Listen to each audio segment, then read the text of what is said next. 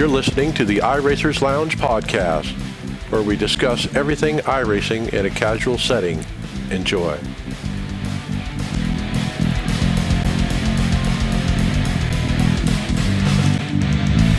Welcome to the iRacers Lounge. I'm your host, Mike Ellis. iRacers Lounge is a podcast for the iRacer, where we talk all things iRacing in a casual setting. Joining me are the usual characters, Donnie Spiker. Hey, Greg, I heard the NIS Road King is back. Always gotta start with me, eh? And Greg Hectus.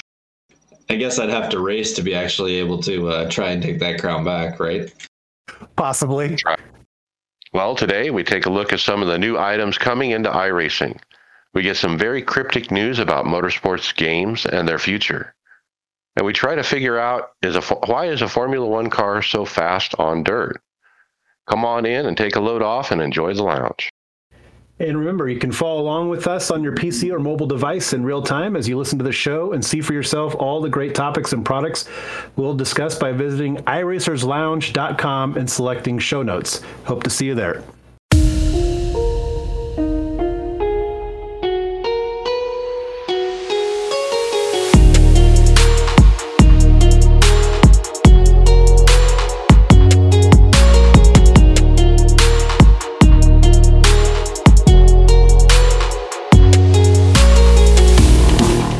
Let's jump into topics. Greg, we have video from the big charity event last Thursday night where Greg Hill showed off some of the rain and other iRacing development.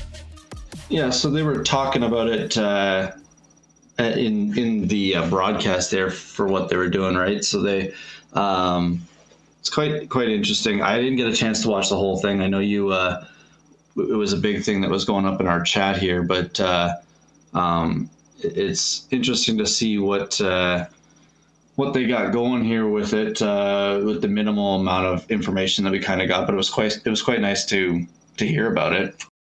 The images were really cool, so that was nice to see. So, curious what kind of graphic performance we're going to need to get the full potential of it.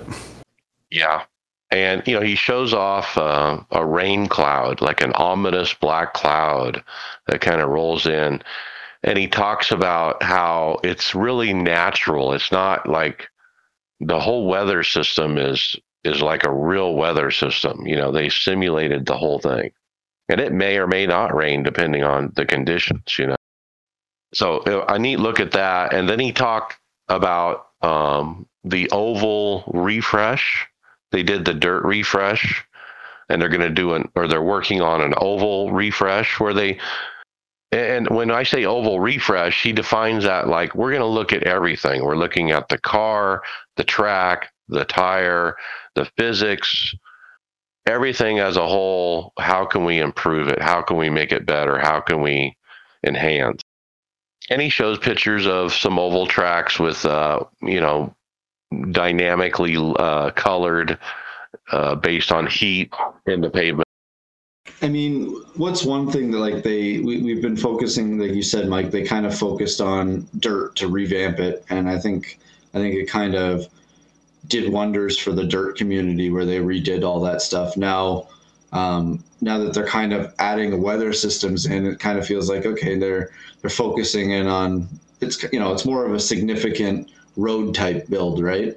The ovals have over the years have been getting updates car wise and stuff, but it's been a while since they've kind of touched on all the tracks and the car and how it kind of interacts with the track. So it'd be interesting to see, what they can get out of it, if they can kind of get more racing lines or, more development of real world racing that we're doing, where they can search around for more grip in different areas and things like that. Maybe we can get the dynamic track back that we used to have that they never brought back.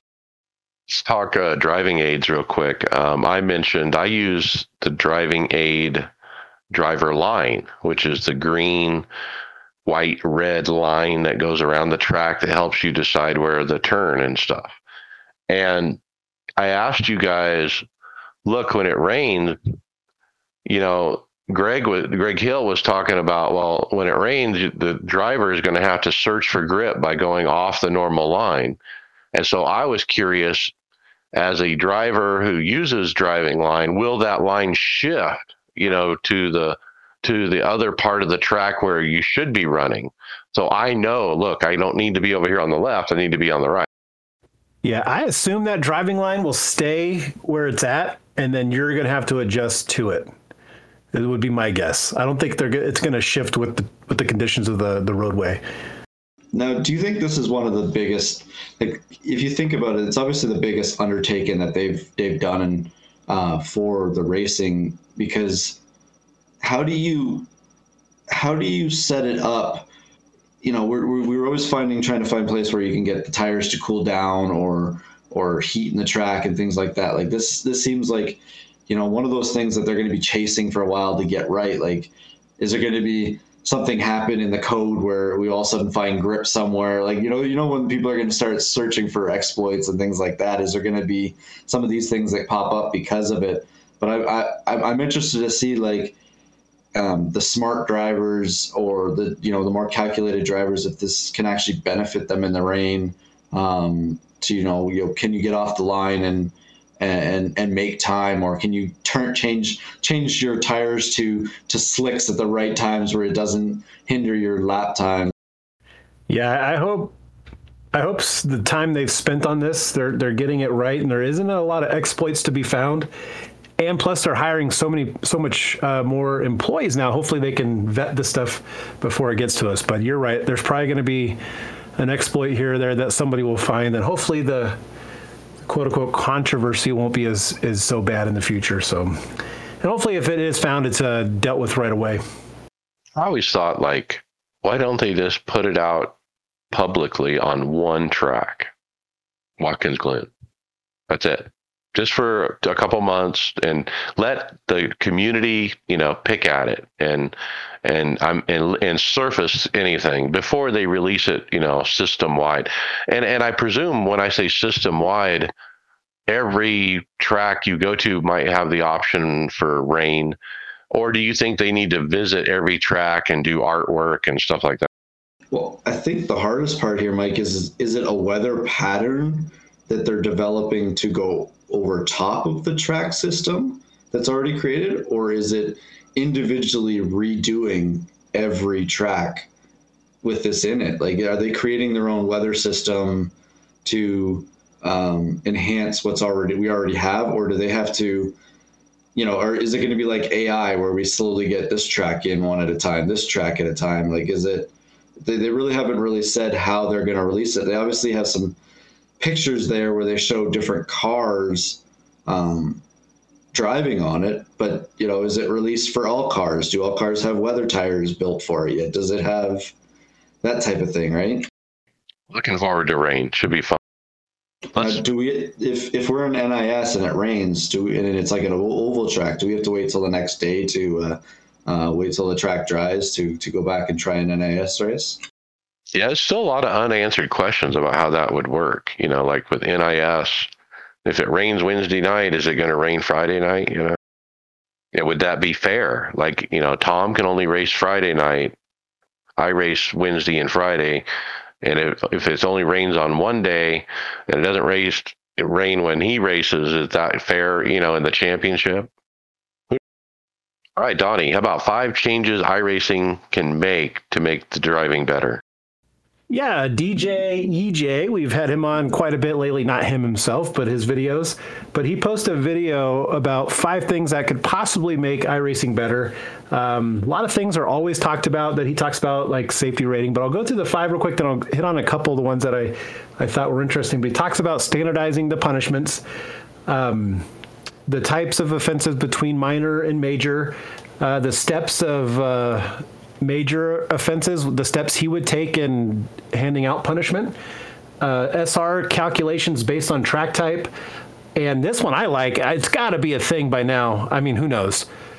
Fault determining AI, limit system to detect obvious 100% at faults. I mean, that's got to be a thing, and I get that we race in a no-fault system, but at a certain point in time, technology has got to catch up to us where we can a computer should be able to figure out who's at fault. This is a simulation and all.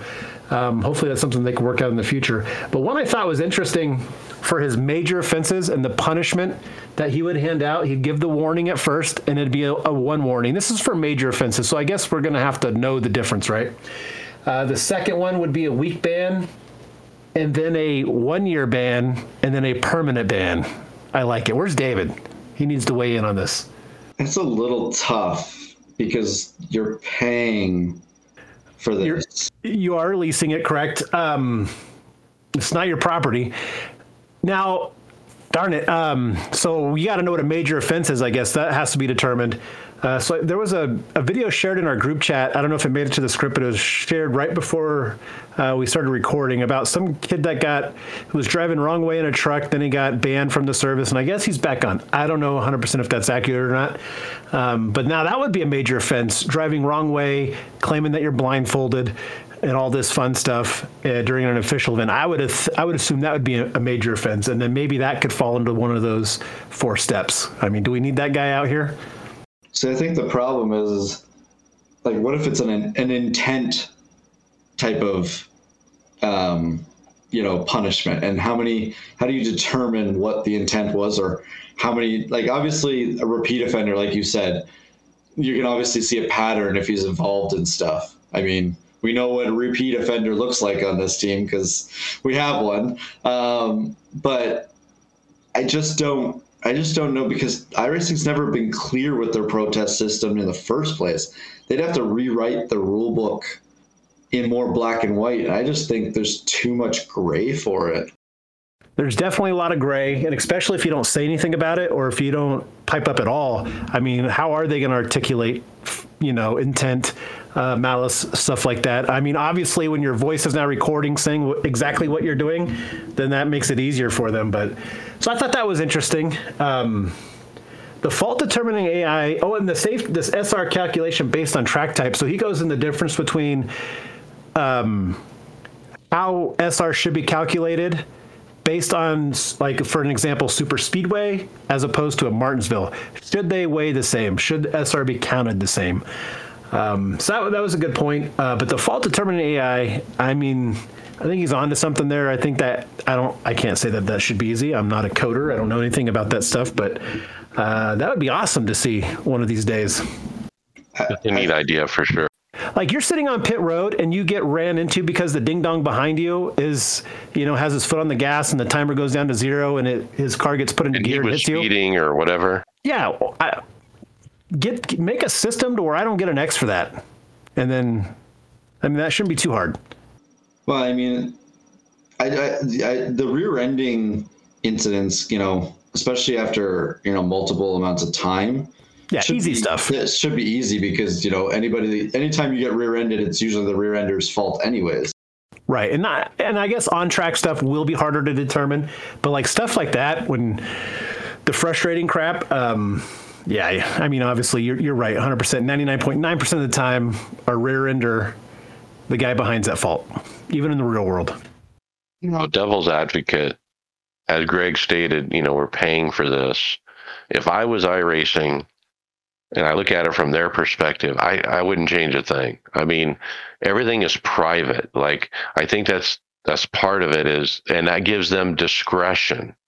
So they can make discretion depending on who it is and how many repeats and and lots of different factors. There's a human element to it, and so you got Nimcross and others that look into this stuff, and their work is fairly private, and with that being said, I think that gives iRacing some,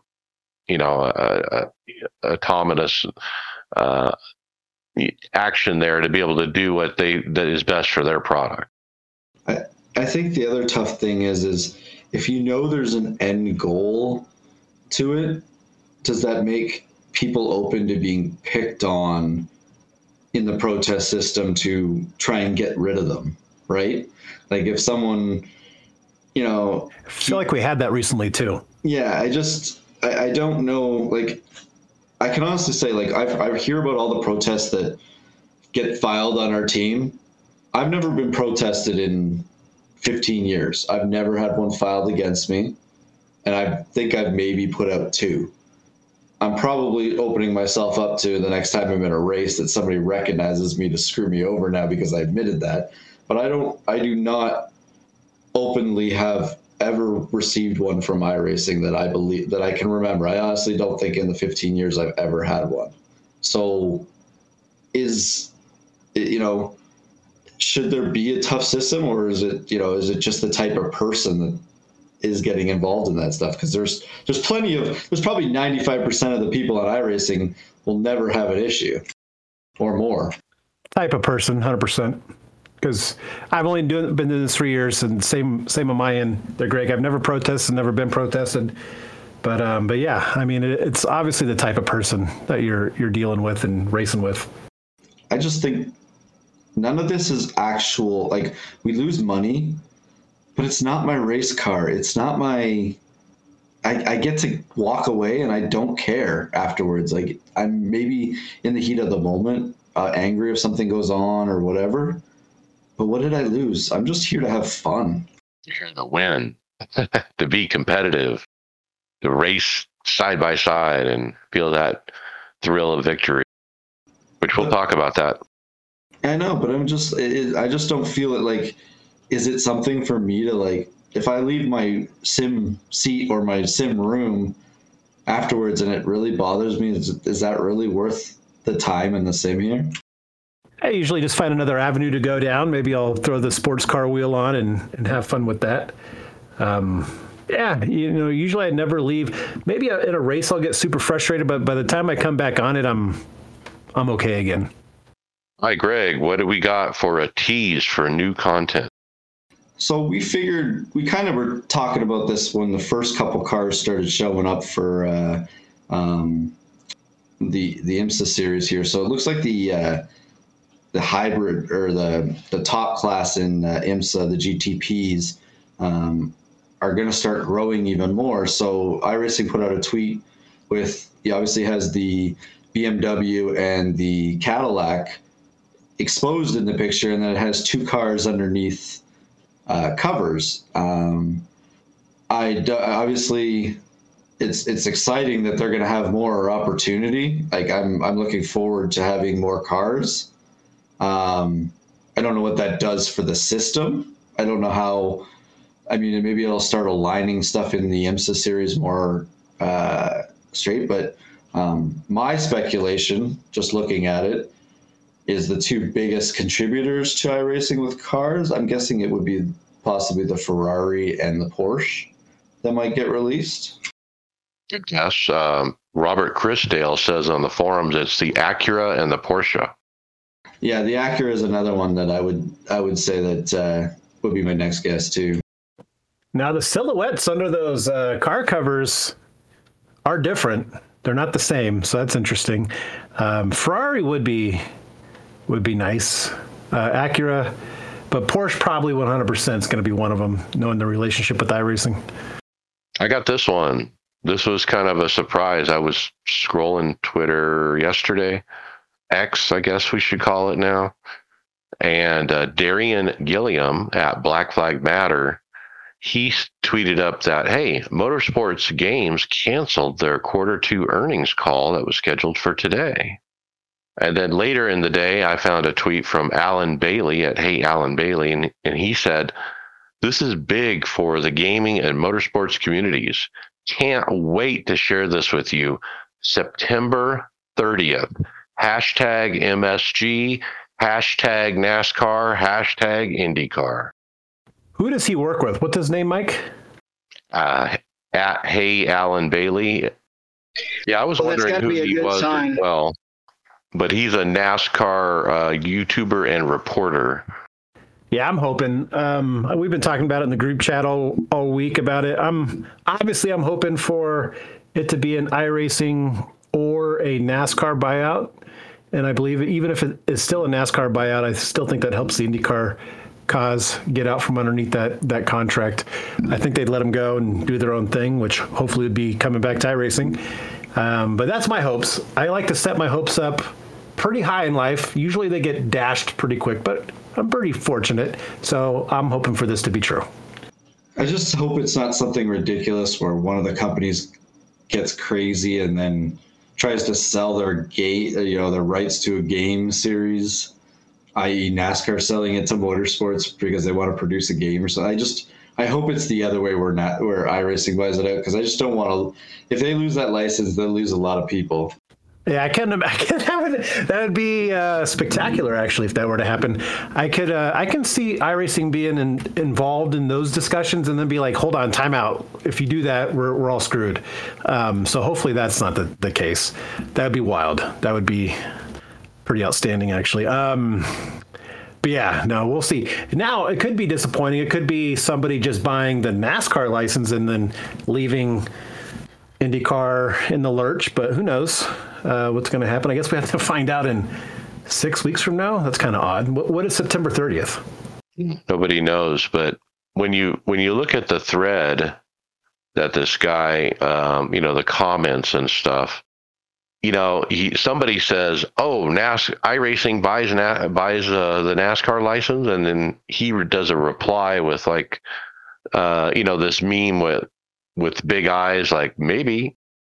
Now here's what it says. Sorry, it says iRacing acquires Motorsports Games or something even better, and his reply to that was, kind of. See, there would be is that the area for the iRacing developments, if they purchase, this company, is this where they get their foot in the door in the console versions of things, where they can take? Well, they already are.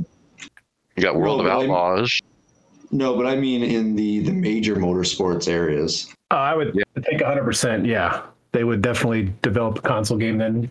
They'd probably get the license you speak of from NASCAR to do the console part. And they'll somehow keep it separate from iRacing. It won't be exactly a carbon copy of what we get on the sim. It'll be kind of like the Outlaws game, but in a NASCAR themed. Well, you think they create all these systems with AI and stuff. It's got to be stuff where they're learning to, that's stuff that would come in handy when they actually need to make a console version or something like that. And I guess, was it last week you guys had an article on the story mode in iRacing? That kind of speaks to something console wise too, right?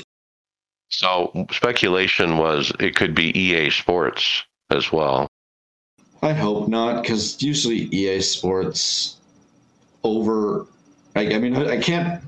Well, I really shouldn't be saying this, because I was going to say, I was like, oh, they're going to have microtransactions when we're paying for a sim where we pay for each piece of equipment. Like I can't be critical of microtransactions when we do it every day in the sim because we buy everything. But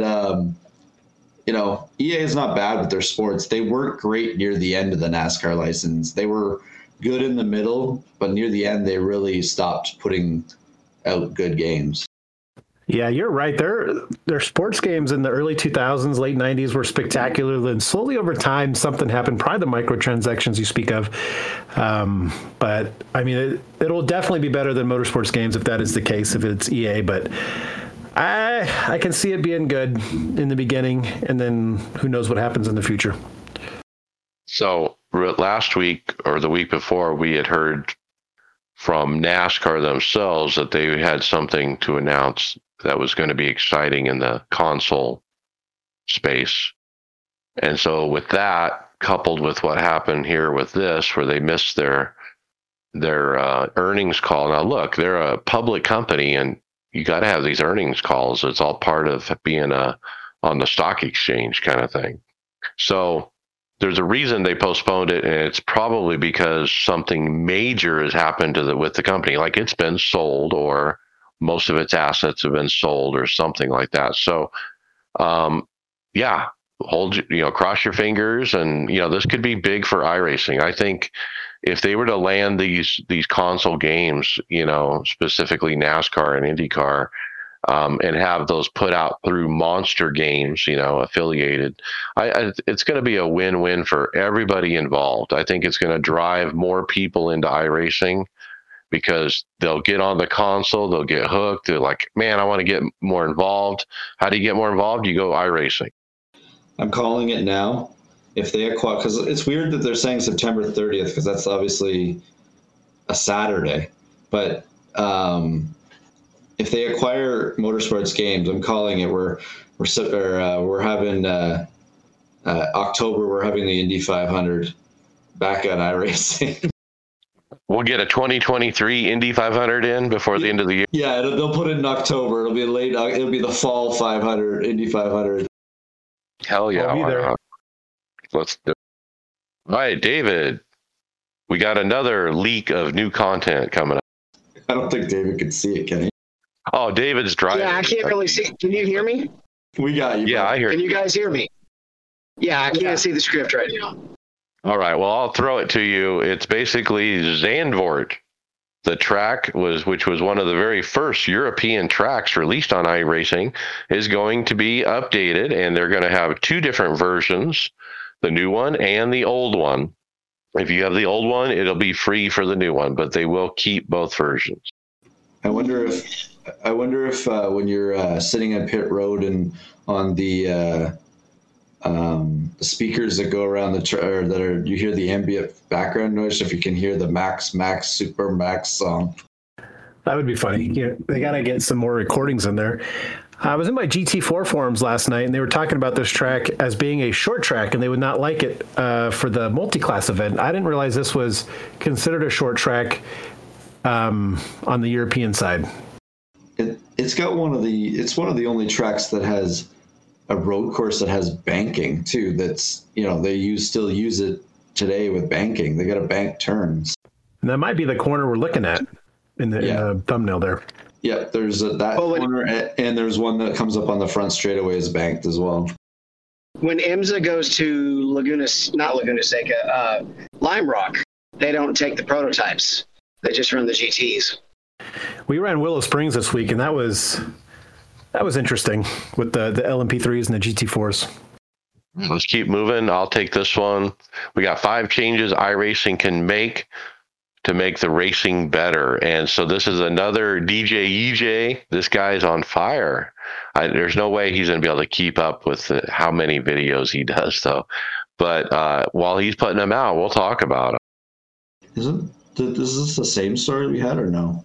Oh, wait, you're right. It's the same one. It's just duplicated. Sorry. We accidentally duplicated it. The one right below is the Formula One on dirt. There it is. So Formula One on dirt. Now, this was a short video he put out that basically asked why is this car fast on dirt? The Mercedes AMG, W12 or W13. And he's right. I mean, it doesn't make sense that this car is fast while other cars similar to it aren't. Go ahead, Don. Go ahead.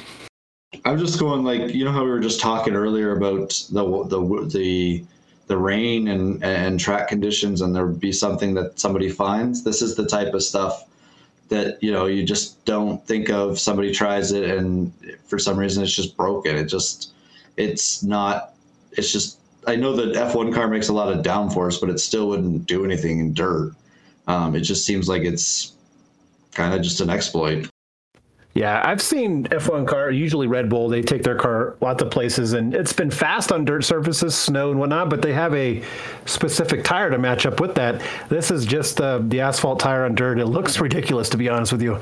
I'd be curious if anybody from iRacing's seen it and what their response could be to it, like not to allow this car on the track, or what are they going to do about it?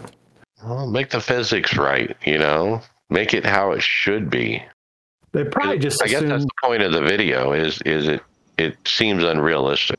Now my question is, Mike, do you want them devoting time to something that just doesn't really seem like it's necessary? It's not necessary. It's not an official series. Someone's having fun. Is it really broken? Yeah, F1 shouldn't be going to Knoxville anytime soon. It would be interesting. If it's an easy fix, work on it, but otherwise I wouldn't sweat it. There's got to be a way where they could just all of a sudden turn a code saying now that the dirt acts like the grass, and then you're just sliding around everywhere. The F1 cars don't work well on grass. Okay, I'm going to quick hit on this next one since Brian's not here. By the way, I guess he lost power due to a storm and for several days, but apparently he was able to plug his refrigerator into a generator to save his food. All right, we got the World of Outlaws late models at Knoxville, and Logan Rumsey scores his maiden win. Rumsey and Say led the field to the green flag in the feature, and for the first 8 laps, Rumsey was in control with Say stalking right behind. Say took over on lap 9 and moved out to nearly a 2-second lead. The laps continued to tick down until 14 to go when the first caution flew for a massive incident that involved Herbert. Damian and Nathan Waddle, another quick caution followed that set up that would be the final 13-lap run to the finish. And in that time, when Say was pulling away, Rumsey was saving. Two leaned on one another once more, but this time the contact was enough to send Say out of the groove and back into third position. Chase Hardy found himself in the runner-up spot. Following that lead change, C had to settle for third as Rumsey went on to collect the victory. It looks like your championship standings, C's still in the lead over Rumsey. Kendall Tucker in third, Blake Majulis in fourth, and Dylan Wilson in fifth. All right, Greg, how about the top 5 must-drive cars in iRacing? So I'm just trying to. Who's the video here from? What's the guy's name? I'm trying to give credit. This is Bew Albert. Oh, Bew Albert. Yeah, because I have an ad up here. Sorry about that. Anyways, he's put in a list of most, top 5 cars to try.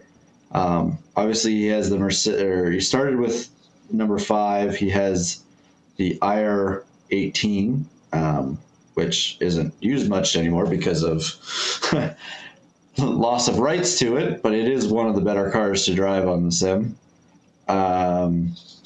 Porsche 911 GT4 Cup 992. Then the Audi 90 GTO plus the Nissan GTP ZXT, which are those older versions of the Le Mans cars, right? Yeah. They're actually really fun. That Nissan is crazy. The speed that Nissan gets is crazy. I raced that in a thing for Team Canada on here, and that was crazy to race with. The Aston Martin DBR9 GT1 car, and then obviously the Mercedes W12 are cars that he said were, his opinion on what he thinks the best ones are. He's not road centric, is he? You think? I was just thinking, what are my top 5 cars? It's funny because he's not road centric, but yet he's road centric, but he's not showing a lot of road cars in it. He's showing oval cars driving around on the road. What are your top 5 cars, Mike? Well, I was just pulling up a list to try to think of that, but I would definitely say the Gen 7 is in the list. I would have to put the C truck in the list, especially like at Phoenix where the back end just hangs out. That is so fun. But then, of course, the jet car, the IR01. Everyone should try that car. I would definitely say Cup car, Ferrari GTE. I miss the old LMP1s, but the GTPs are nice as well. The Radical. And, I was just thinking. Yeah, and I miss I definitely miss the high horsepower Gen 6 before they nerfed them. Oh, Gen 5, that brings up Gen 5. I was just gonna. No, it was Gen 6. It was after the Car of Tomorrow, but it was high horsepower. Well, the Car of Tomorrow, yeah, you're talking about the Gen 6 with you're right. It would be the Gen 6 after the Car of Tomorrow, yeah. They ran high horsepower 1 year, and it was actually pretty good. And then they put on the tapered spacers and the gigantic spoilers for every track. The Car of Tomorrow, when they took the wing off, wasn't bad. On here, I think that was one of the cars I liked when they went to the spoiler version. I missed the old, I guess we call it the Arca Menard car now, but it used to be the Nationwide car or the Busch Series car in here. It was an awesome Cup car, and it actually was a Cup car. Or the too. Twisted Sister? Yes, the Twisted Sister car was so much fun. Yeah. That car has an identity crisis right now. David, I'd agree with you on the LMP ones. I started off with the Audi, kind of migrated towards the Porsche in that one. but I like both of them.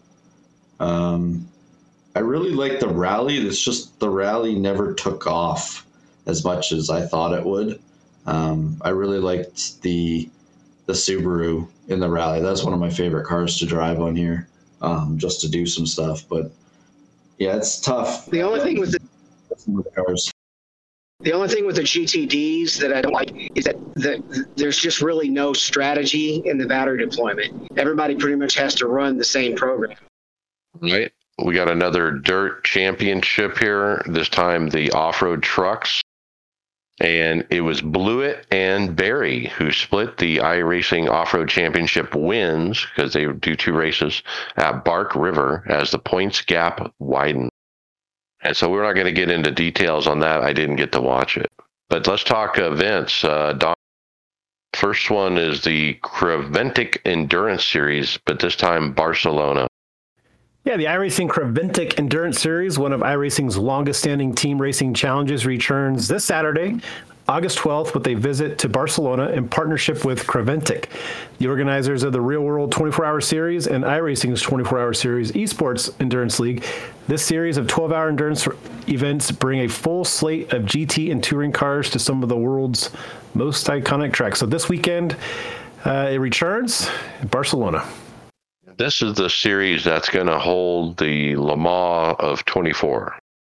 Yeah, I'm looking at the cars. It's they got the 911 GT3 Cup car, and then a series of GT4 cars, and then touring cars. So I'm not sure if this, I mean, it may very well be. David might be able to answer that one better, if this will be the Le Mans series or not. Yeah. No, the Le Mans series is running still in the old European endurance cars, which is GTD, LMP2, and GTE. That's what that series is, and they're running a 6-week schedule, and Le Mans is in there somewhere. I don't have it handy with me. Okay, yeah, I pulled this one up. The Creventic Endurance Series is 4 race series: Spa, Monza, Barcelona, and then VIR. And they're spread out quite a bit. It was March, May, August is this one, and then December is the next race, December 2nd. I got the next one. It's the 2023 Knoxville National. This is open to anybody. And dates are the 15th through the 20th, so that's coming up here soon. It's a Monday through Friday time slot, 9 p.m. Eastern each day. So you have to run one of those, and then there's a Saturday super session taking the top 60 in overall points from the race week.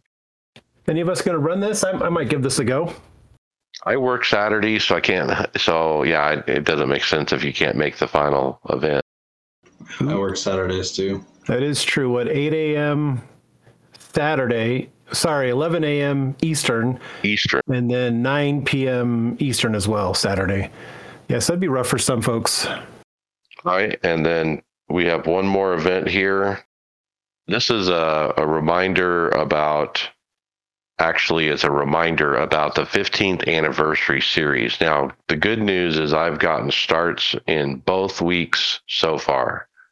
One start in each, and you have to have a start in each of the 4 weeks, and you will be eligible to win 1,000 iRacing credit. It was Solstice on a road course before. This time it was Legends at Lanier. I was doing pretty good, and then as a race wore on, I slowed down, or they got faster. I don't know, but I faded. I can't tell you how many races I raced back in the day with Legends at Lanier and South Boston. One, I think they used to switch day by day back then, and like right when they first had these, and I was like, I probably raced, six times a night, 7 times a night, just trying to do them. But that's when safety rating. I do wonder. Go ahead, David. I was gonna say, I do wonder sometimes what it'd be like to go back and jump in the Legends and run a bunch of Charlotte ovals, or the Legends track. Well, and I remember you used to have to, because you had to have your safety rating up so you actually graduated. There is none of this quick thing. You had to make sure before week 13 that you actually had a good safety rating to move into the next license level. Next week is a Skip Barber car. at VIR and Summit Point, and then finally late model at USA, South Boston, and Concord. Get involved. It was pretty fun. I had a good time getting back into Legends car. It was kind of fun to drive. Kind of bring back memories from long ago. Pretty cool.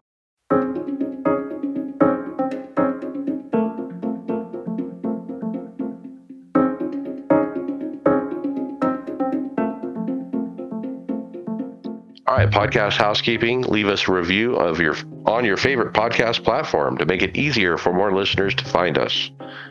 Mention the podcast to your fellow drivers so they don't miss out. We do appreciate it. Don't forget to check out our Discord and our website at iRacersLounge.com. We are in regular rotation at the Performance Motorsports Network. Okay, Donnie, fantasy. All right, this past weekend was Michigan. And our winner for Michigan was Silver Mustang 91. I Raced Too Slow was number 2, and North-South Racing finished 3rd. For Tifosi in the top 10, we had Stephen Llewellyn in 4th and Justin Pearson in 5th. And Rochette finished in 12th. For 12th for his home track. Huh? Yeah, overall, Canadian is still leading by almost a whole race. I would say actually a race and a half. Over Team, actually, never mind. These aren't cut points. Sorry. Canadians leading Team Duran, number 2. Number 3 is North-South Racing. Overall standings. I have failed to submit a roster 3 weeks in a row, and it just gets very demoralizing at that point. So hopefully the playoffs can jumpstart me back into it. It's really hard to play in fantasy. I haven't done it in a while because once I started, like you said, demoralizing once you don't do it anymore. But when the race is going to Monday, I'm at work, and it's really hard to follow the race and switch things in and out by just the app when you can't watch anything. Or when you send text messages out about, hey, don't forget to set your lineup, and then you don't even set your lineup. That makes it, you just don't want to do it no more. And then our chat's always flooded with Tony saying, oh, Harvick spun or crashed or Chase has crashed or whatever, go Busch. And it's like, what's actually happening in the race? You never can actually tell. I usually have to watch it on tape delay sometimes, so I don't even get to look at our chat for that purpose. Tony is our least, definitely our least biased race fan, don't you think? He's pretty even across the board, I'd say.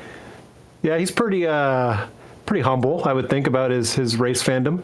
Let's just put it this way. If Chase Elliott or Harvick walked across the road, Tony would have hit the gas pedal and accelerated into them. So I don't think I've ever been more excited for a NASCAR race as the next one. With all the road ringers, I think it's very, very exciting. You got SVG, you got his buddy, his other supercar buddy, I forget his name. Brody. You got Jenson Button, you got Kobayashi, the F1 guy, you name it, and so who do you guys like? I mean, I think these road course ringers, one of them is going to win it. Well, there was a little... I said they wouldn't. I'm sorry, the lag makes it hard for me to hear you start. But I said they wouldn't the last race, and I was wrong. And I'm willing to be wrong again this time because this is not a race where nobody's run the track. These guys have run this track. It's going to be a different story this time. Well, there was 2 things that have come out of this week that kind of... Mike, you made the comment the other night. I kind of pushed back at you real quickly. There are 2 things that have changed since my opinion was made. They moved the restart zone, so it's further back. So the runs are going to be different going into 1. And Dale Jr. had a very big tidbit on his podcast this week about Kobayashi and how well his insane speeds at test. Yes. Did they not say he was the fastest they've ever seen in the car at that track?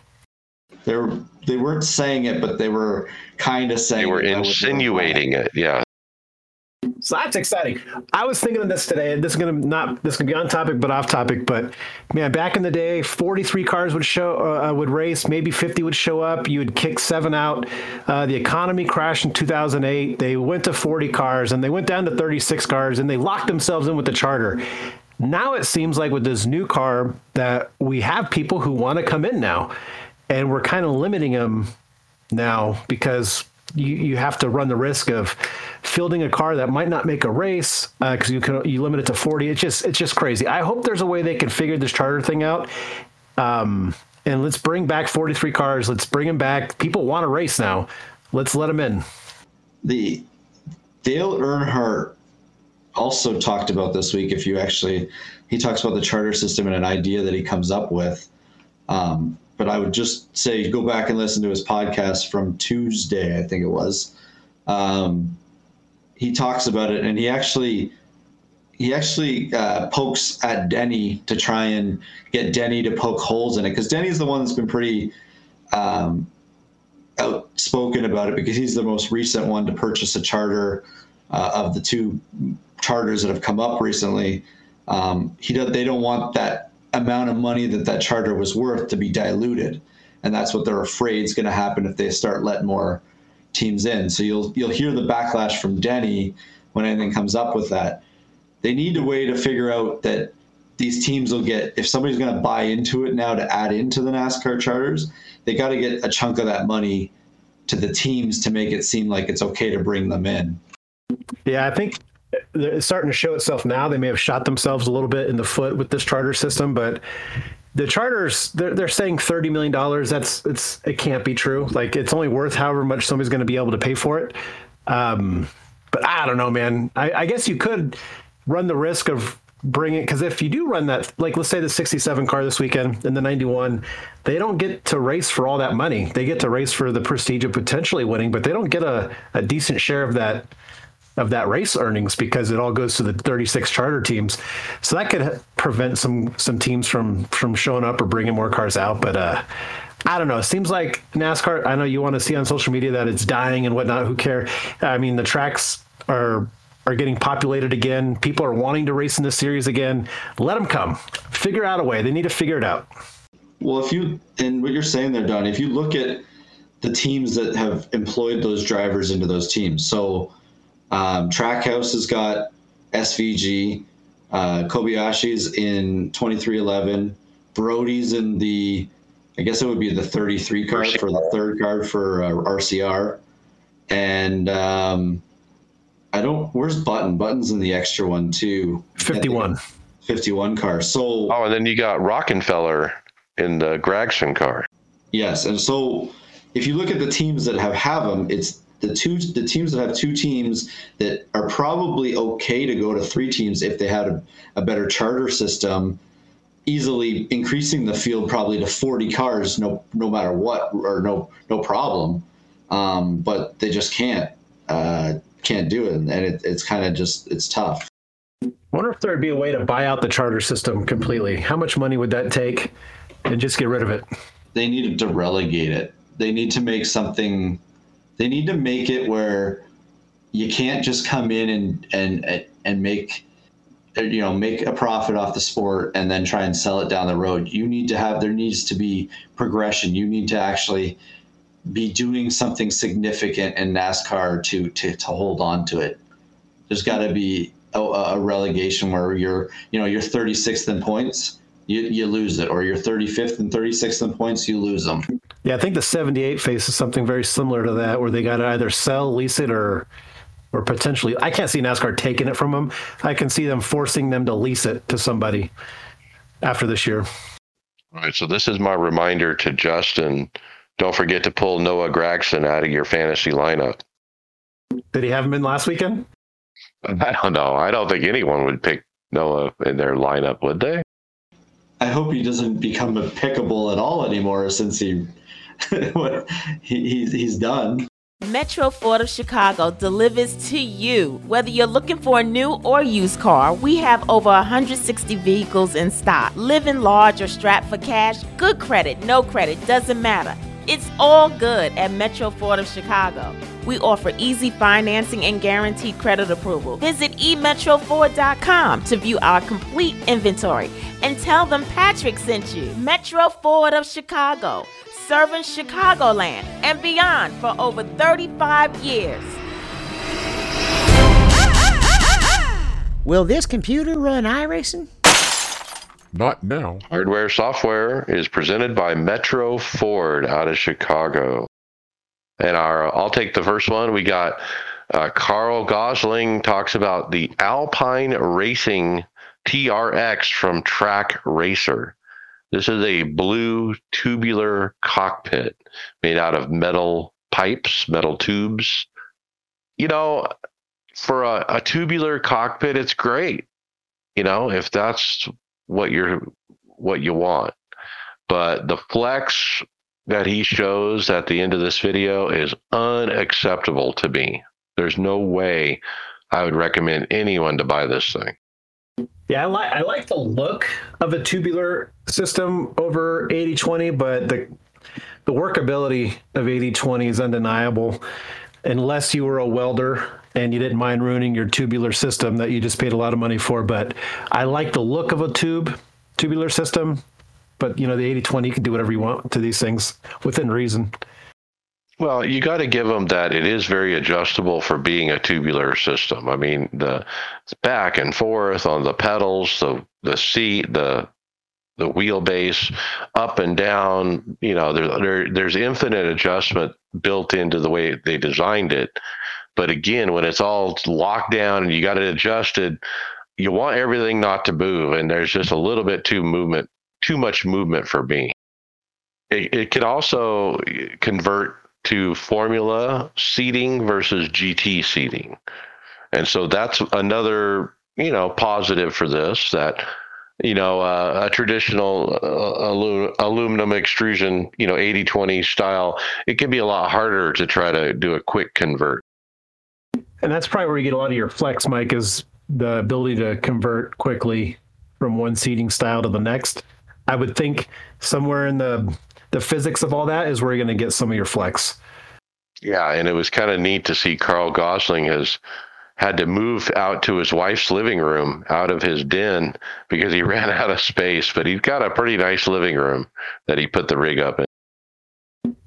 Just looking at it, I do like the look of it, but even the length of the outriggers coming back to you that you'd mount the wheelbase in, that's where I can see some little instability as well. But other than that, if I saw that in somebody's house, somebody's room, I was like, oh, this looks pretty cool. I like it. I like the color. Pops a little bit. All right, Greg, how about an important announcement from Moza? Yeah, Moza Racing on their Twitter page put an important reminder, I guess, or a notice out. It says, attention, that a fraudulent account impersonating the official account sending fake award notifications to participants. Be cautious and avoid sharing personal information or clicking on the links from the fake account. I guess in case you receive something, there's a place to go, I guess, for it. But they're just letting you know that someone's got a fake Bonds account and they don't want you to get duped by it. Apparently, a lot of sim racers have been duped by it, so that's why we're bringing it up. So nothing's free. If it sounds too good to be true, it is. Well, the worst part of X or Twitter or whatever you want to call it now is that it's hard to tell sometimes what's the official sites if you're not paying attention quickly. All right, I got this one. We got a new cockpit introducing the XR1, now available. And this is from a company, simrigs.com, out of Australia. They're simrigs.com.au, and they call it the Exodus XR1 at $899, down from $1,000. And it is, an 80/20 style rig. The uprights are at an angle. And that, as they come up, they don't go straight up and down. And there's not a place for like a handbrake or a shifter or anything like that, or anything on the side. It's the same on both sides. Yeah, Mike, it's slightly misleading here. I'm on their website. So for the $900, all you're getting is the bottom frame, the seat mounting rails, and then the upright. If you want to add the monitor mount, the seat mount, and the seat adjustability, it's an additional $946. So it brings it to what you see in the picture minus the hardware is almost $2,000. That's expensive. It's not even that extravagant of a rig. Like, it shouldn't be that much for an 80/20 type rig or type whatever this type, they've kind of got these extra brag. I don't like the way they connect the upright and the bottom part of the base. I feel like that plate and the screws has got a possibly like a weak point or a shifting point. Yeah, agreed. You'd have to install that perfectly, probably for nothing to go wrong. If you have you're off a little bit, you're going to have some serious problems. I like the monitor mounts for it. It's kind of a nice, I would like to see what the back of the monitor mounts. I don't know, does the site have a reverse picture of it? Oh, there we go. Yeah. Okay. So it's not much different, I guess, from the setup that I have on the back. Yeah. The price is a little steep, but yeah, something new to check out. You can add a nice graphics package for an additional $200 if that's something you're interested in. They got all sorts of colors. So if you wanted to add some color to your cockpit. Man, my wife could do that with her Cricut machine in like 10 minutes for like $10. All right, Donnie, how about a Gomez wheel review? It's a first impressions, actually. I apologize. I was playing the video. It was way too loud. Who's this video from, Mike? We got a new guy named Gray's Dynamics. So Gray's Dynamics reviews a new wheel from Gomez. It looks like it doesn't have the screen. It's a regular GT style wheel. I apologize. I keep playing this dang video and it's like blaring into my headset and piercing my ear. Hold on a second. Yeah. All right, it's called the GSI. X29. There you go. Do you want to start that one again and have David cut it out? No big deal. But yeah, it's called the Gomez X29, like you said, without the monitor on it. This is like their entry level. I love the color scheme with the colored buttons. It just makes it simple. Black on black with some gray lines, outlines. And he has the Moza QR attached to the back of it there. Yeah, he had to really take that thing apart to get the Moza thing on it, by the way. After having the Gomez wheel, I have a little bias to their product. It just feels real when you're holding it. The sturdiness, the build to them. And the only thing I don't like, and you probably heard it in this video, is the click of the paddles. That's about it. They use a micro switch, and it's decently loud click to their wheels. But other than that, I'm always going to say they're great. They usually look great, and the one I have just feels great. I think he said it's $650. I mean, it's a decent price. Yeah, and the button layout looks standard too. Compare this to VRS wheel at $1,000, or the Cube Controls, Formula Pro one, which is about the same price, or or even the Asher wheel without the monitor on it. This is a great value at the with the $650, and like you said, Gomez, it's got a good feel to it. The only drawback, it doesn't have the clutch paddles. It's got the shifters. I really enjoy having clutch paddles on the back, but I don't know. Maybe they can be added. Yeah, you can add the clutch paddles to it. Brings the price up to $845, and then if you want carbon fiber for the paddle material, it brings the price to $895. So then you're looking into the VRS realm you were speaking of earlier. But just looking at it on their website, it looks pretty spectacular. And the buttons are where they should be. I don't know. David always has an issue with a certain button, so I'm curious what he thinks about it. But it's got the 5 push buttons along the sides and up the top, and then 3 rotaries in the middle, and 2 funky switches where your thumb would be on each side. No rotators, though, by the thumbs. No rotators. No. Gotta have the clutch paddles if you're gonna spend money on a Formula wheel. Yeah, you can add them, but then it's an extra, what is it here? $200, about $180. Yeah, I mean, it still puts it in the price range of all those other wheels I mentioned. I'm trying to find out from what I was saying there. Are each one of those buttons color, are able to change the color for, or is it just a RBG color pattern that's on it? It's all driven by SimHub. Yeah, 10 RGB LED buttons, so you can change those in there. Okay.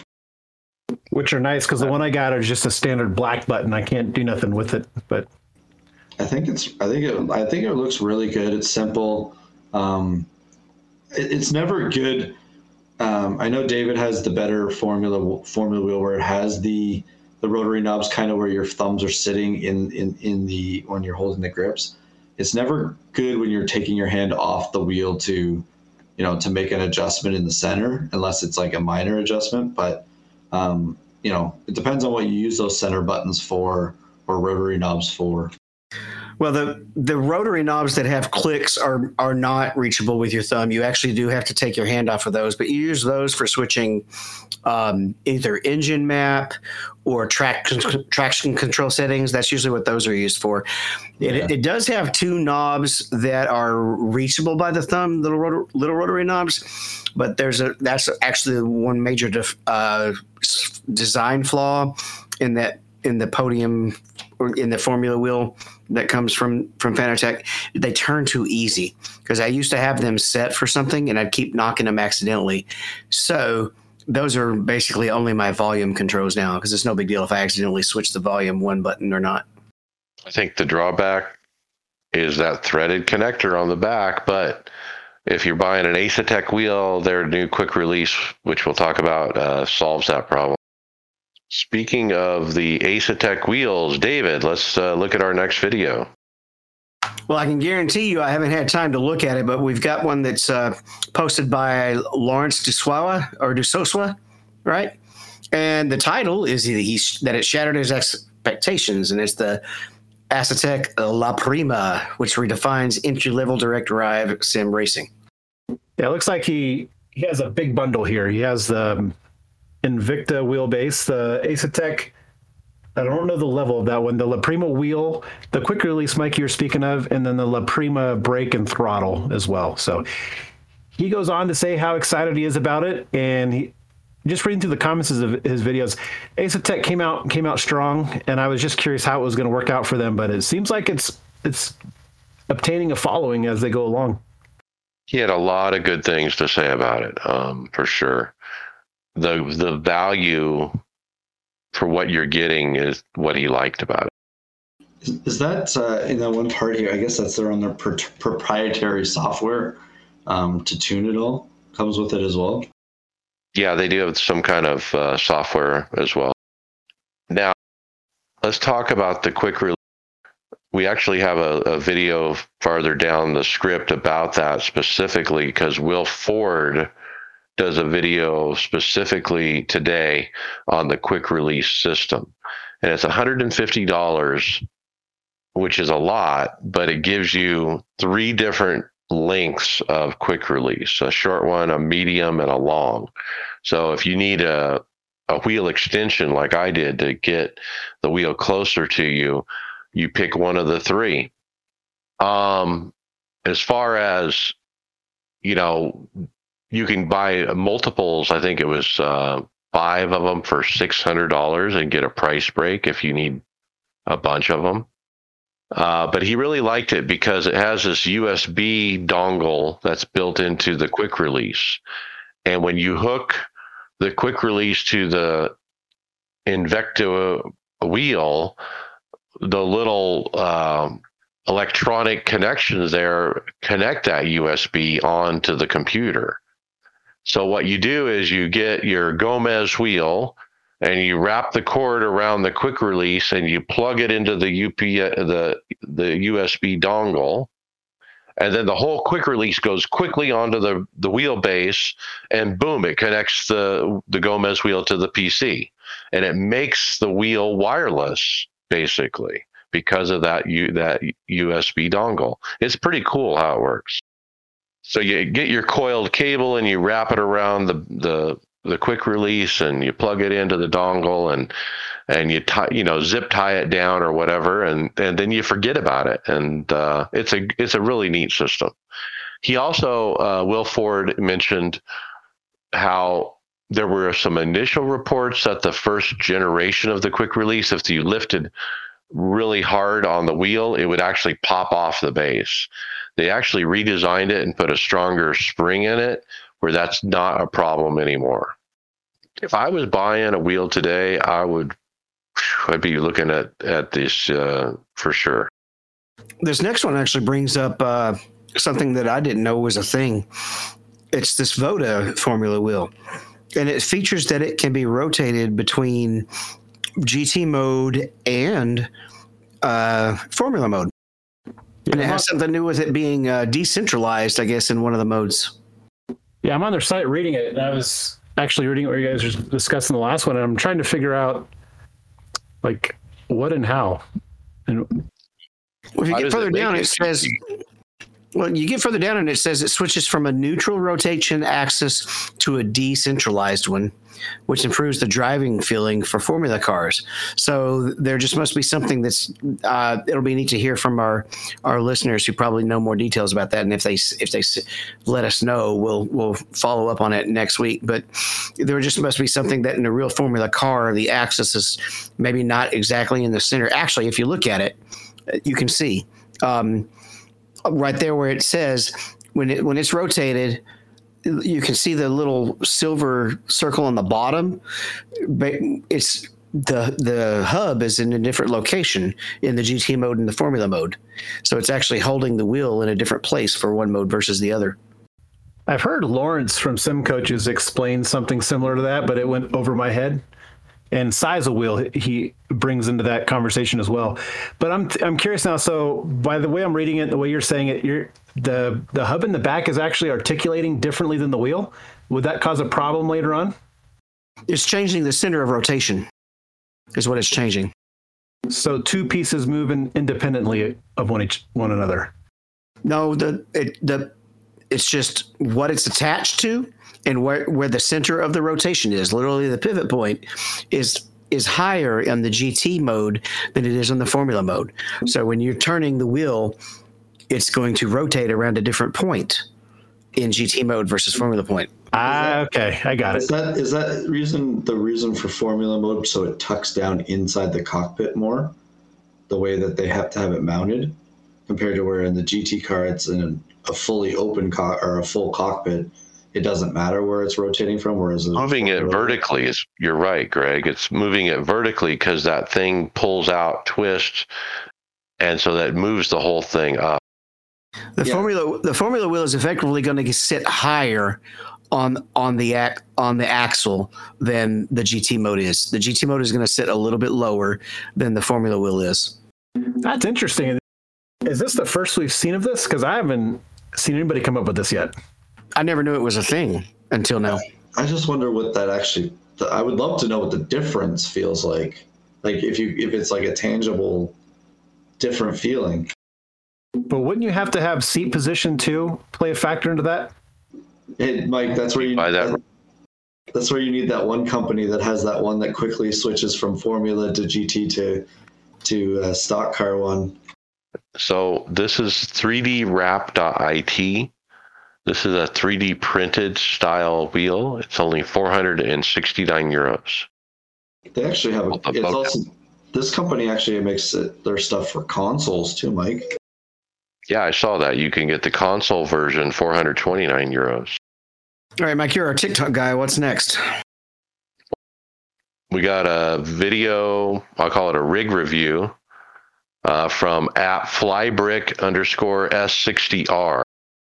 And he basically put together a 2005 Volvo S60R M66. He's got the entire dash, the gear shift, the wheel, the pedals, everything. Not like a sim wheel. Like he's got the actual, Volvo wheel. He's got the whole thing, and he's got it set up in his room.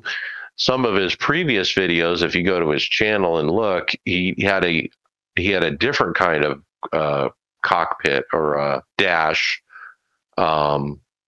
And he took that one all apart, and this is his new one. I always thought it was interesting that guys that cut out cars, the dash of cars, and they can put them on this stuff and do it. It's definitely, it would feel cool to be sitting, surrounded the way like as if your car. I don't know if I'd like to race with a Volvo steering wheel though. You could race it in your Porsche. It can't be cheap, to scrap a car, and because you'd have to scrap it to take all that stuff out. I mean, the car would not be able to be used. Well, unless you're already scrapping the car. Like, it's kind of like maybe it's one thing you take advantage of a car. If it's a 2005, it's probably dead anyways. So maybe it was a car that they were going to get rid of for scrap. And if they take the interior out, it's still worth the same amount metal wise, right? The next item we have up is out of Shanghai City, China. It's, this is Khan's Pit, or I guess it's Khan's Pit. But Khan's Pit official. Pit, that's what they call it. I'm on their site now, and it's nearly impossible to navigate. It comes up in Mandarin, and then you got to hopefully select the right things to select it to English, or I think the government's coming for me now. But the pedals are interesting. They got a purple detail to them. Their website doesn't quite work. Their second to last Instagram says, "We are looking for distributors." Are those hydraulic? Yes, and if you look at one of these photos, there's some hydraulic pedals, and they even have those little bass shaker things on the back of them too. They say advanced vibration pedals with hydraulic brake system, bringing ultimate feelings. Just the brake is hydraulic. The clutch and throttle are not, but don't usually need to be. If this was on AliExpress for like $49, I'd just tell my wife to pull the trigger, and who knows, maybe they are cool pedals, but I don't even know how you'd buy them. But they're looking for distributors, like Mike said, so hopefully they find something, and these are decent pedals. What do you guys think of the look? The Prince purple look? Does it look plastic to you? The pedal, the bass, everything? 3D printed maybe? Which one? Next up, we've got, Mike, a discussion about monitor distance. This is always one of your passions. Yeah, there were some neat little rules of thumb that David Tucker put in as far as using monitors with iRacing. So I'm going to read off a couple of those. In general, placing your monitor just a bit closer to your face than its width would be optimal. This will let you hit the 180 degrees or 179 in a triple monitor setup and 60 degrees in a single monitor setup.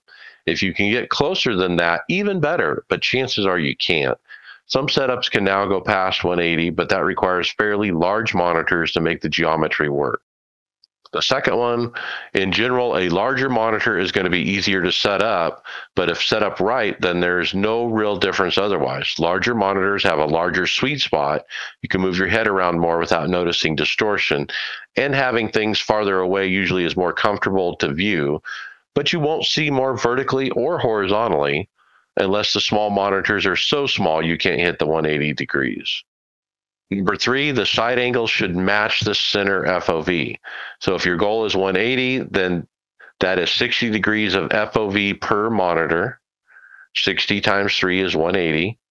And 60 degrees in from flat for the side monitors. If you can only hit 30 degrees on the center monitor, then 30 on the side, then you'll get 90 total.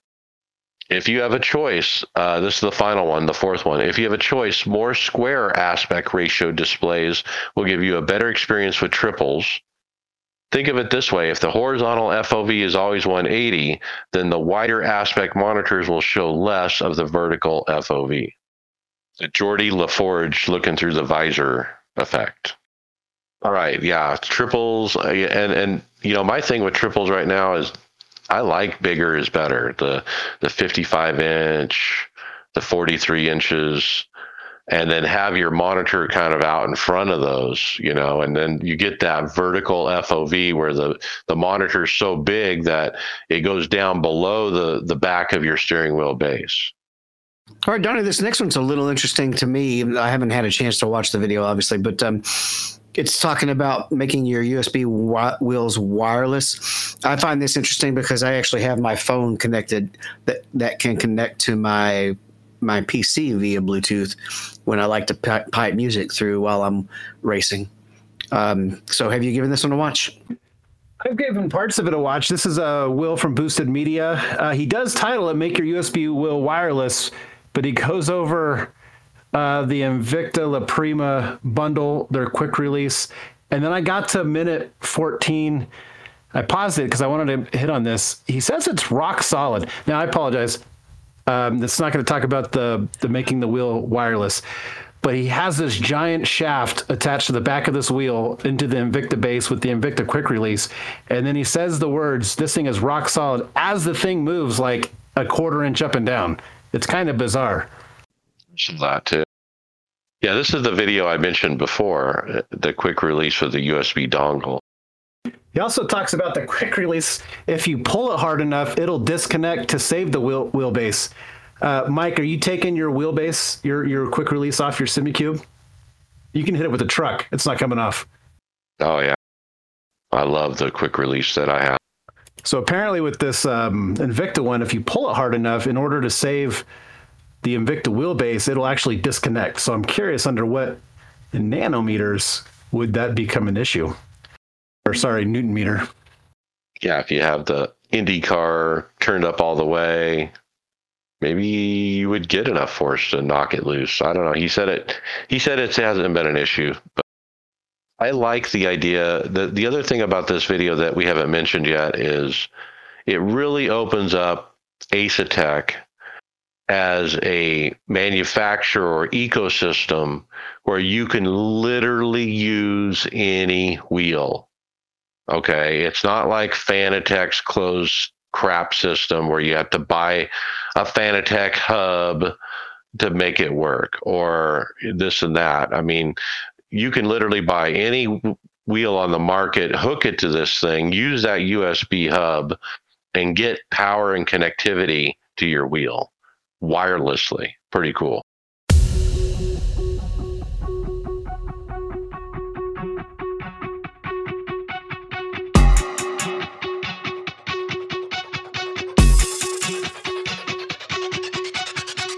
All right, we're jumping to the NASCAR iRacing Series result. Let's finish up with Michigan Thursday fixed. We had Kyle run, Pendergraft.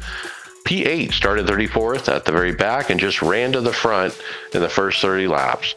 Got as high as P2, but fell off on the restarts and just couldn't get that top 5. Okay, I ran Friday Open. Wrecked out. Ouch. Lap 69, I was running about 15th. They wreck in front of me. I can't miss it. I knocked the right front completely off the car. David, you were wrecked out. Yeah, I was running well all night. We had a late caution, late run.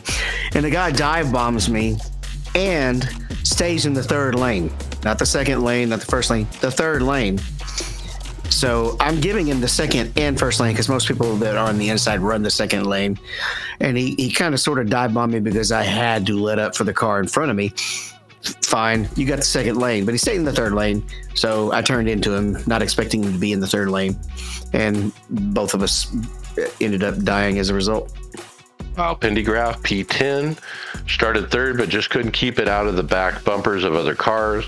I was pushing hard to draft as much as possible, but just caused problems for myself and ended up with 10X, but still walked away with a top 10 finish of P10.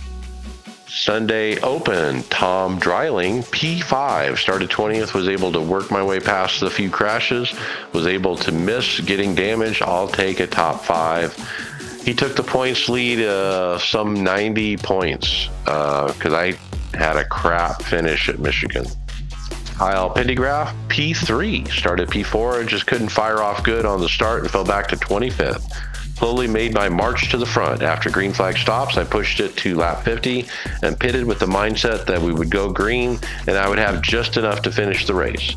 Cycled out P21, started to gain positions, avoiding wrecks.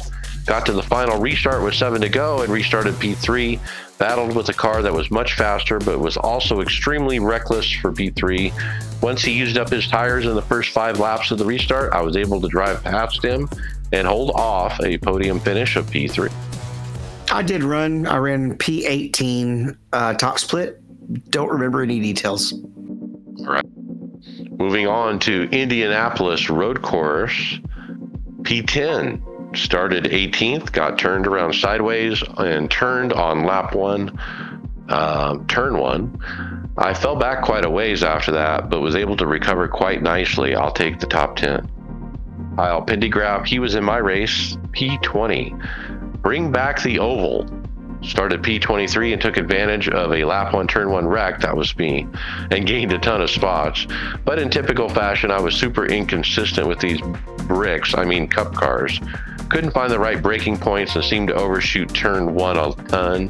Fell back as far as P25 and slowly gained a handful of spots. Think I'm a one and done here at Indy this week. Justin, he said, I forgot to log out. I was practicing earlier. I'm going to wait until I get better before I do it NIS. I still suck. Ha. Tony Rochette, he put in Indy Road is bleep. Well, he didn't run. Chris Waldring, P10, finished my first NIS road course, kept the car on the track for a top 10. Tom Dreiling, P5, started 10th, was able to get myself to racing for the top 5, came out 10th after pitting, was able to pass 5th place on the last lap to gain another top 5, a good points day. And that brings us to today, Thursday Open, I ran. And guess what? Winner, chicken dinner. I started 8th. I got to 6th by the end of lap 1. Before pit stop started, I was up to P3. I eventually cycled to the lead as those 2 leaders in front of me pitted, and I kept it for the rest of the race. I waited till I ran out of fuel.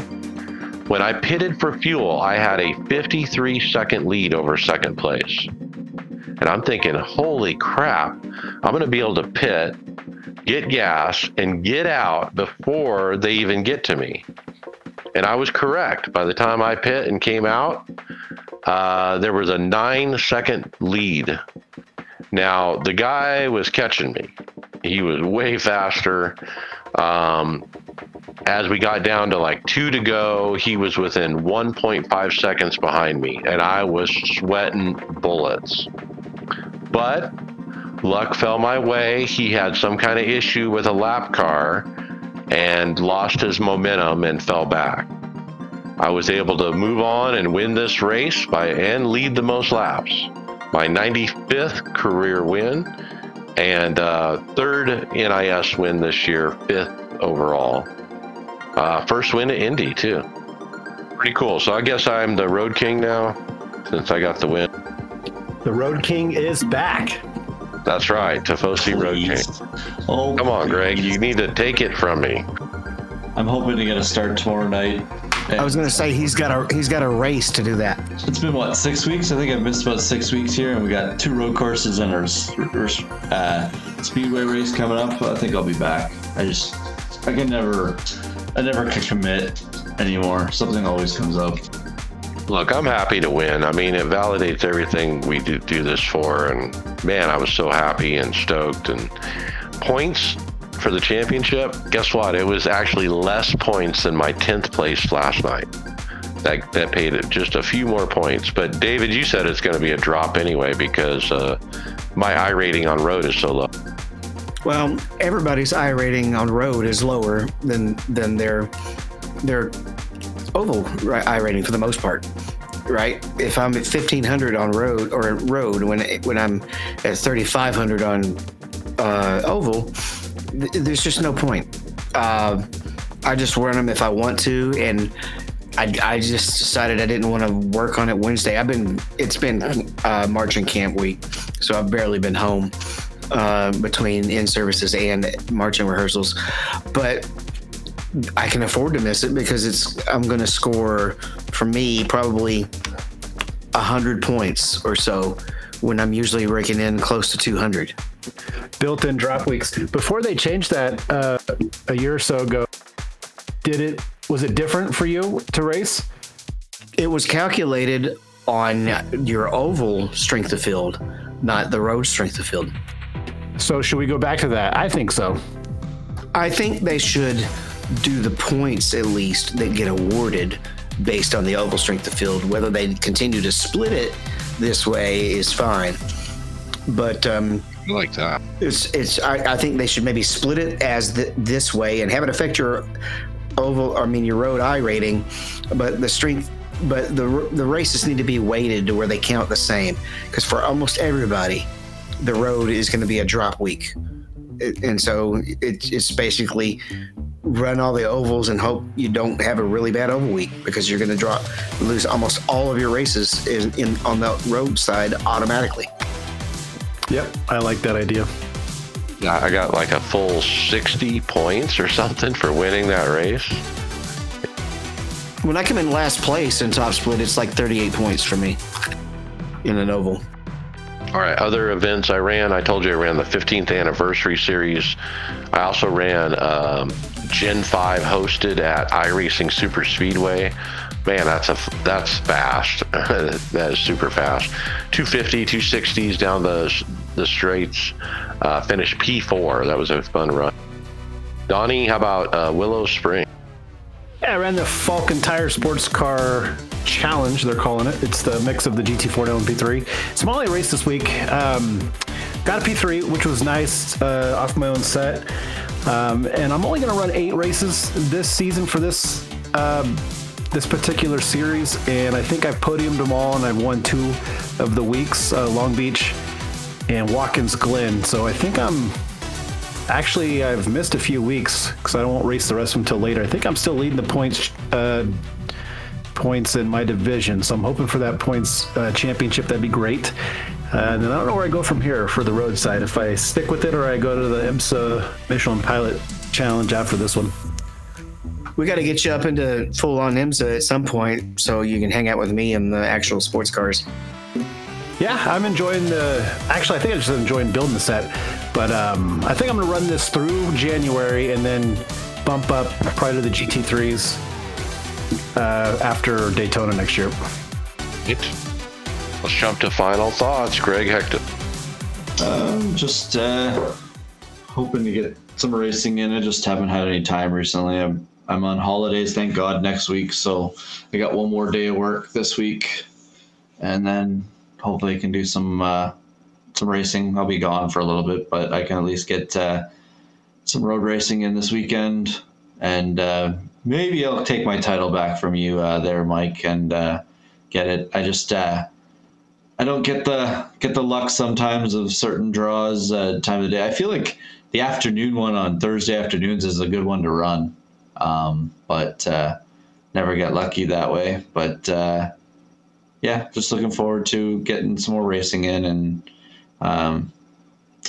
life is kicking me in the butt right now. All right, David Hall, final thought. Yeah, since Michigan, I haven't been running obviously as much because work's back in, and this year, with everything getting really back into full swing, and we're not having to worry about any of the COVID restrictions or kids being so out of shape because they sat at home for 4 or 5 months. We're flying. Been in a lot of meetings and then doing practices afterwards or practices before. You heard me driving home because we had open house until right after the show started. And also I'm having a lot of fun playing Digital Combat Simulator 2. I'm bouncing back and forth. So just not running as much. I did discover something, though, as I was trying to fix a tracking issue, which becomes a bigger issue in a flight sim than than even in the race sim, where you don't turn your head that much. In the if you run the Reverb G2, there is a setting where you actually clear the position data because it tends to get apparently corrupted over time. I cleared that, and now I don't have any bouncing around on the tracking. So if you're one of those guys running a G2, you want to clear that tracking data every once in a while, and it seems to make the G2 run a lot smoother. Hey, Donnie Spiker, final thought. This last week was unfortunate. On a lighter side, nothing crazy. I switched internet from cable to fiber. In the previous 11 years with cable, I had never had an issue with it, never went out. Made the jump to fiber. I get 980 up, 980 down, which is fantastic. But one day I was sitting on the couch Saturday and my whole house went out. And apparently somewhere in the neighborhood, they were installing somebody else new, but at the main port, they unplugged mine and plugged it in somewhere else on accident. Took them 4 days to fix it. Brian, on the other hand, has had no power for 4 or 5 days. I only had no internet, which is weird to experience for the first time after living in an all-internet world over the past decade and a half or however long it's been. So things you take for granted, but I didn't get to race much, so... We'll see what we do this week. And I don't know if I'm going to race Indy Road or not, kind of in David's mindset. Not getting enough practice. I don't want to go out there and just tool around. I can win it. You can win it. All right. And let's talk about my final thoughts is I wasn't expecting to win this week, to be honest. I usually look at these road course weeks as, let's get some points and move on. But wow, to get a win, that was awesome. And I earned it, man. These guys were faster than me. The guy that was in second, that was chasing me down, when I pulled up the lap times at the end, he was like a second faster per lap. And am I ever going to be a second faster? I don't think I am. I really don't. But I'm consistent. I got racecraft. I know when to pit. I know not to take tires, and I don't make mistakes. I didn't make any mistake. I didn't overshoot any corners. I didn't run off the course. I didn't get wrecked, and I won the race. So, man, it, like I said before, it validates the whole hobby. Like, you spend all this money, you do all these things.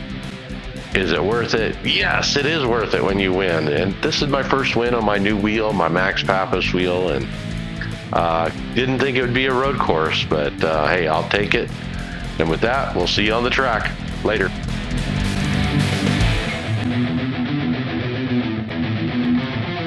Thank you for listening to the iRacers Lounge podcast. Make sure you go to subscribe to us on iTunes, SoundCloud, or Google Play, Facebook, and Twitter. See you on the track.